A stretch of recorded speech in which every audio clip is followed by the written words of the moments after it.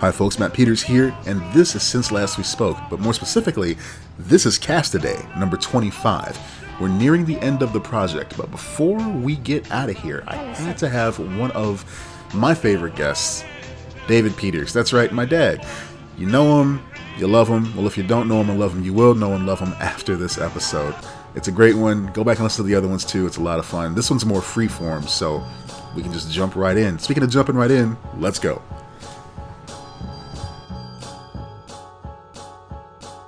Hey folks, I'm here with my special guest on today's episode. He is a guest that you folks have demanded ever since last season. He is the one man, the legend, my dad, David Peters. Hey, Dad. Hey, how you doing? Good to see you. I'm good. Love you. Yeah.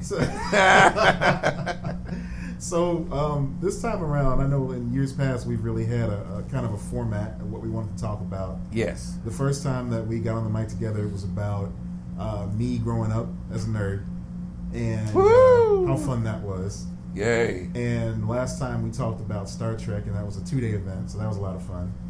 Yay. This time around, I kind of want to just pick your brain about a few different things. Okay. A lot of folks, and I keep this under my hat because of the folks that I associate with. Yes. Who might be kind of eager to take advantage of something like this, but yes. A lot of folks may not know that your day job is you are the traffic manager at McCormick Place. Yes. Which is where C2E2 is held, and many other shows. Yes. So I'm sure you have a lot of different interesting stories about that cannot make it to air. So we won't go down that road. But there's a few questions I want to ask you about the whole experience. The first of which being, as you see all these different congoers moving in and out, expecting certain things to go along with their con experience, is there any advice that you would give to the average congoer that they may not be aware of? Well, I think that first of all, and it's wonderful to be back on the air with my son. It's wonderful. I get a chance to see him, y'all. How about that? But that's the Castaday does keep me a little occupied. I'm sorry. That's right. That's right. Yes. When it's so funny because we as human beings sometimes underestimate our ability to be a part of a convention in a very formal way, which is to exhibit at a thing like C2E2 or Comic-Con or something like that. But it basically takes you to follow through on your dream. And I was privileged enough to walk through C2E2 last year, the day before C2E2 began. Oh wow! And it was a nice experience. My youngest, Matt's brother Michael, was with me, and we were picking up his credentials because, as you guys probably know, he's an artist, and so he was going to attend C2E2 and had to pick up his credentials. And so we went early the day before it began as the setup was going on, and we picked up the credentials. And because I work at McCormick Place, I have access to the hall ahead of time. I can go in whenever I want, and for whatever reason I want. And so I just dragged my son with me and said, "Hey, son, I want you to see what it looks like during the setup phase of a major convention," because no one really gets a chance to see the setup phase, but people that exhibit or are part of the exhibit space. And so we walked the floor. He saw how the magic happened, and it was very, very interesting. And we wandered the long row of tables. I think it's called Artist Alley or something like that. Yeah, Artist Alley. Yes, and many of the artists were there setting up their pop-up booth, their pop-up material that they were going to have on the tables. But the cool thing is that it was us and the artists without having to, fight our way to a table. Yeah. It was really nice because there are not many people. In fact, there's no one there except for the people that are going to exhibit, setting up their exhibit. And so he got a real chance to really talk to a number of people that do what he does and do what Matt does, and got some nice tips. Saw their presentations, saw some of the things that he kind of wanted to do himself, and wanted to, because every artist, in fact, all of you guys out there and girls that are into this, obviously are producing your own product, and are looking for ways to get that product in front of people. Yes. And so when you look at it from that standpoint, when you look at it from the setup standpoint and from the presentation standpoint, it's a very different experience. And so we got a chance to really see, how other folks were presenting their artwork. He got some ideas about maybe postcards and other pluggers and handouts of his characters. Yeah. In addition to the business cards that he had and he produced, unfortunately produced, and that looked really good with his characters on it as well. Have you seen his business cards? Oh yeah, his business cards do look really They're good. really nice. Yeah. And so, you get sometimes maybe a few seconds to make an impression on people, and in that Artist Alley area, literally you got a few seconds to grab someone's attention.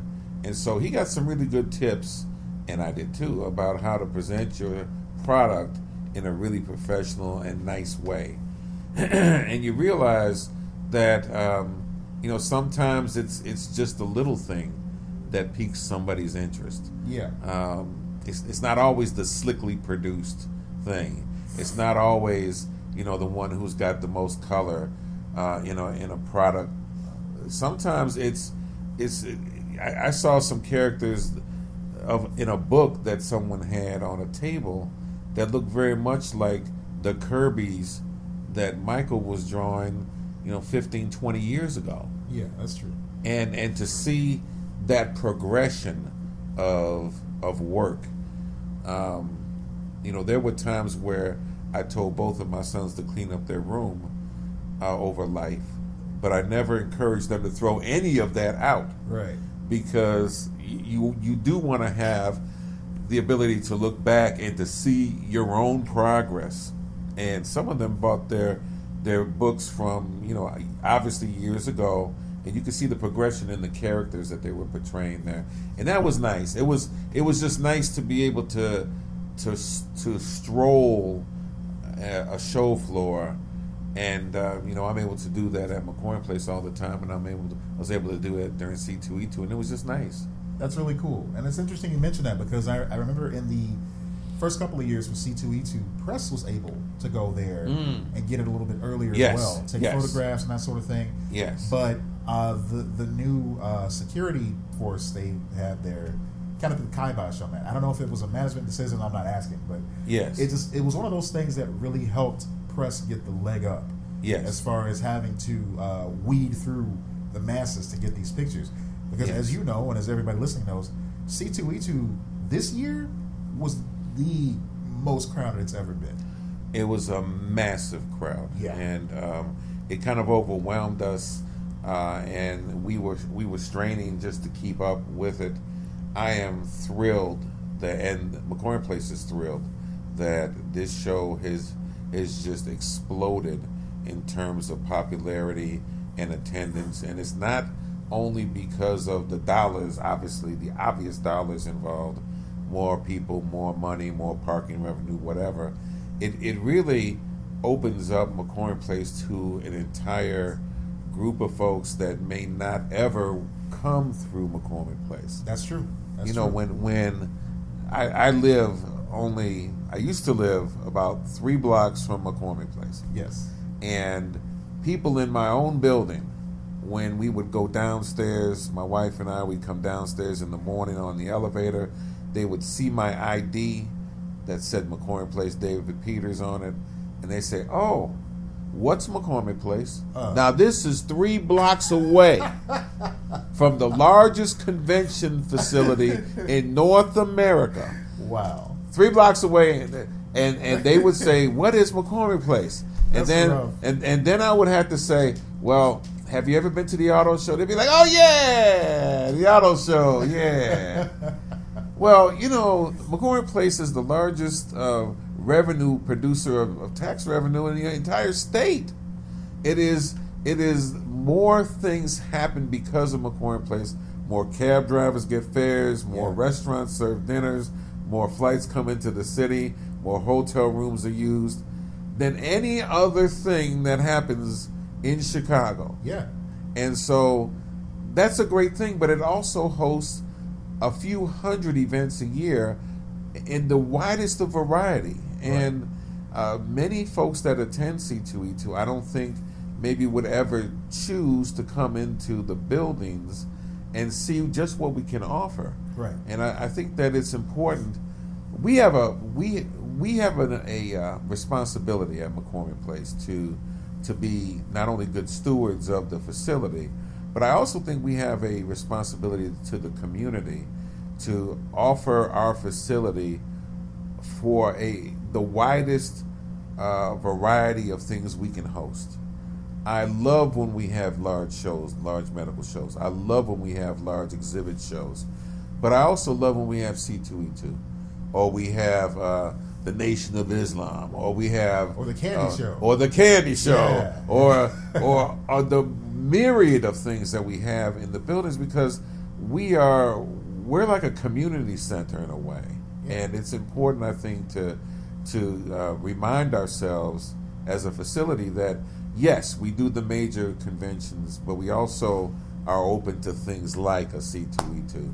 And that gives us the broadest exposure to the widest variety of people in the city. For sure. I love McCormick Place simply because, not simply because, but it's clean. When I think about Donald E. Stevens, yes. And it's kind of apples to oranges in a way, I understand, but that place is just so set in its ways. Yes. And things have always been a certain way at Donald E. Stevens, where you go to Wizard World, you know what you're getting. Yes. But with C2E2, the staff is always impressive. Yes. The food options are impressive.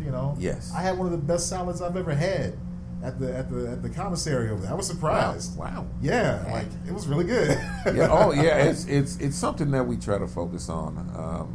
Obviously, when you've got 4 or 5 million people walking through your facility every year, you're going to have a hiccup every so often. But sure. For the most part, all of us that work there, we take pride in our work product. We take pride in representing the city, the entire city of Chicago. Yeah. And the people that I supervise, traffic aides, they're the first people that folks see when they enter the building. They're the last ones they interact with when they're leaving and going back home. And so the impression that we make is vital, not only to how McCormick Place is perceived, but how the city is perceived as well. Yeah. And it's very important that, and we take it seriously, that we make folks feel like, this is a good place to come and they want to come back. So, yeah, and it shows. And you know what? Yeah. I don't want to make it seem like this is a paid advertisement for McCormick Place.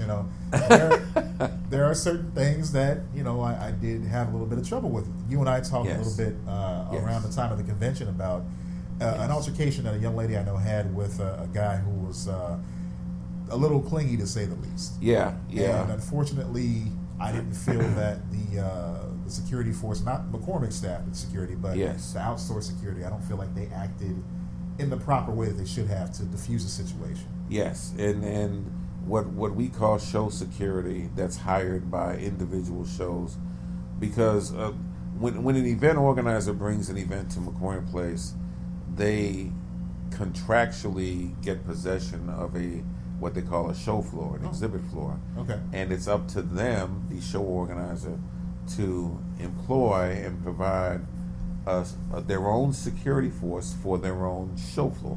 Gotcha. And so we obviously have control of common areas and that kind of thing, but it's up to that event organizer to provide for the security and provide who is the security on their exhibit floor. And so while we work with them, yes, and while we help them understand that maybe there are some companies that are more familiar with working an exhibit floor, sometimes there are decisions made to put folks that are less familiar with what we do, and so it becomes a little more challenging. But in this day and age, obviously, with all that goes on, all over the world, anytime you have a place where you've got 50 or 100,000 people under your roof at any one time, which is what happens during an event like C2E2. I think their attendance may have been north of 80,000 this year. Anytime you've got that many people under one roof, it's a challenge. There's no doubt it's a challenge, and we're very cognizant of that challenge. Yeah, and I do see that as well. Yeah. So, the medical staff. Going back to the good stuff. The medical staff is great too. They're fantastic. I work with them quite a bit, almost every day, and they're top notch. Yeah, they're top notch. Mike had a situation last year. Yes, he did. Where he ended up hurting himself, and they got right on it. They didn't let him leave the premises without seeing somebody. Yes, they just wanted to be sure he was okay, and it showed. Yeah. No, it's a pretty cool place to work. It's very unique. As I said, we are the largest convention facility in North America. I want to say, obviously, we're the best, and that's the way that we all feel about our place. But I think it's a privilege to be a part of that convention center, and we're expanding. We're building a new hotel. It'll be completed later on this year. The Marriott Marquis 40-story hotel, and then the Wintrust Arena right across the street from my office, where we've just finished that, and we'll start seeing DePaul University use that for their games, and we'll start using it for events and concerts and things later this fall. Wow! So we're growing. It's a wonderful thing. It's great for the city, and I look forward to the challenge of dealing with all that comes with that. That's going to be interesting for sure. As from a parking perspective, especially, that's going to be interesting. Yeah, absolutely. So, last question about the whole convention scene. So, yes. I understand that you are not a cosplayer, but if you were to choose a character to portray at a comic convention, what character would that be? Wow, that's a good question. I don't know. I'm more one of those guys that would probably end up being that voice on some kind of entity that you never really see. Okay. Because I've often been told I have a face for radio. Oh wow! And so I would be that voice. Yeah. That would be like that guy on the Powerpuff Girls, that announcer that you never see, but you always hear him. Yeah. Yeah. I'd be that guy. You know what's funny? That's Tom Kenny. There you go. Tom Kenny is the voice of. Oh my gosh, he's the voice of the mayor on Powerpuff Girls. All right, we're going to pause here for now. Dad has a lot more to say, so we're going to save that for tomorrow's episode of Cast Today. Thanks for listening. Tune in tomorrow.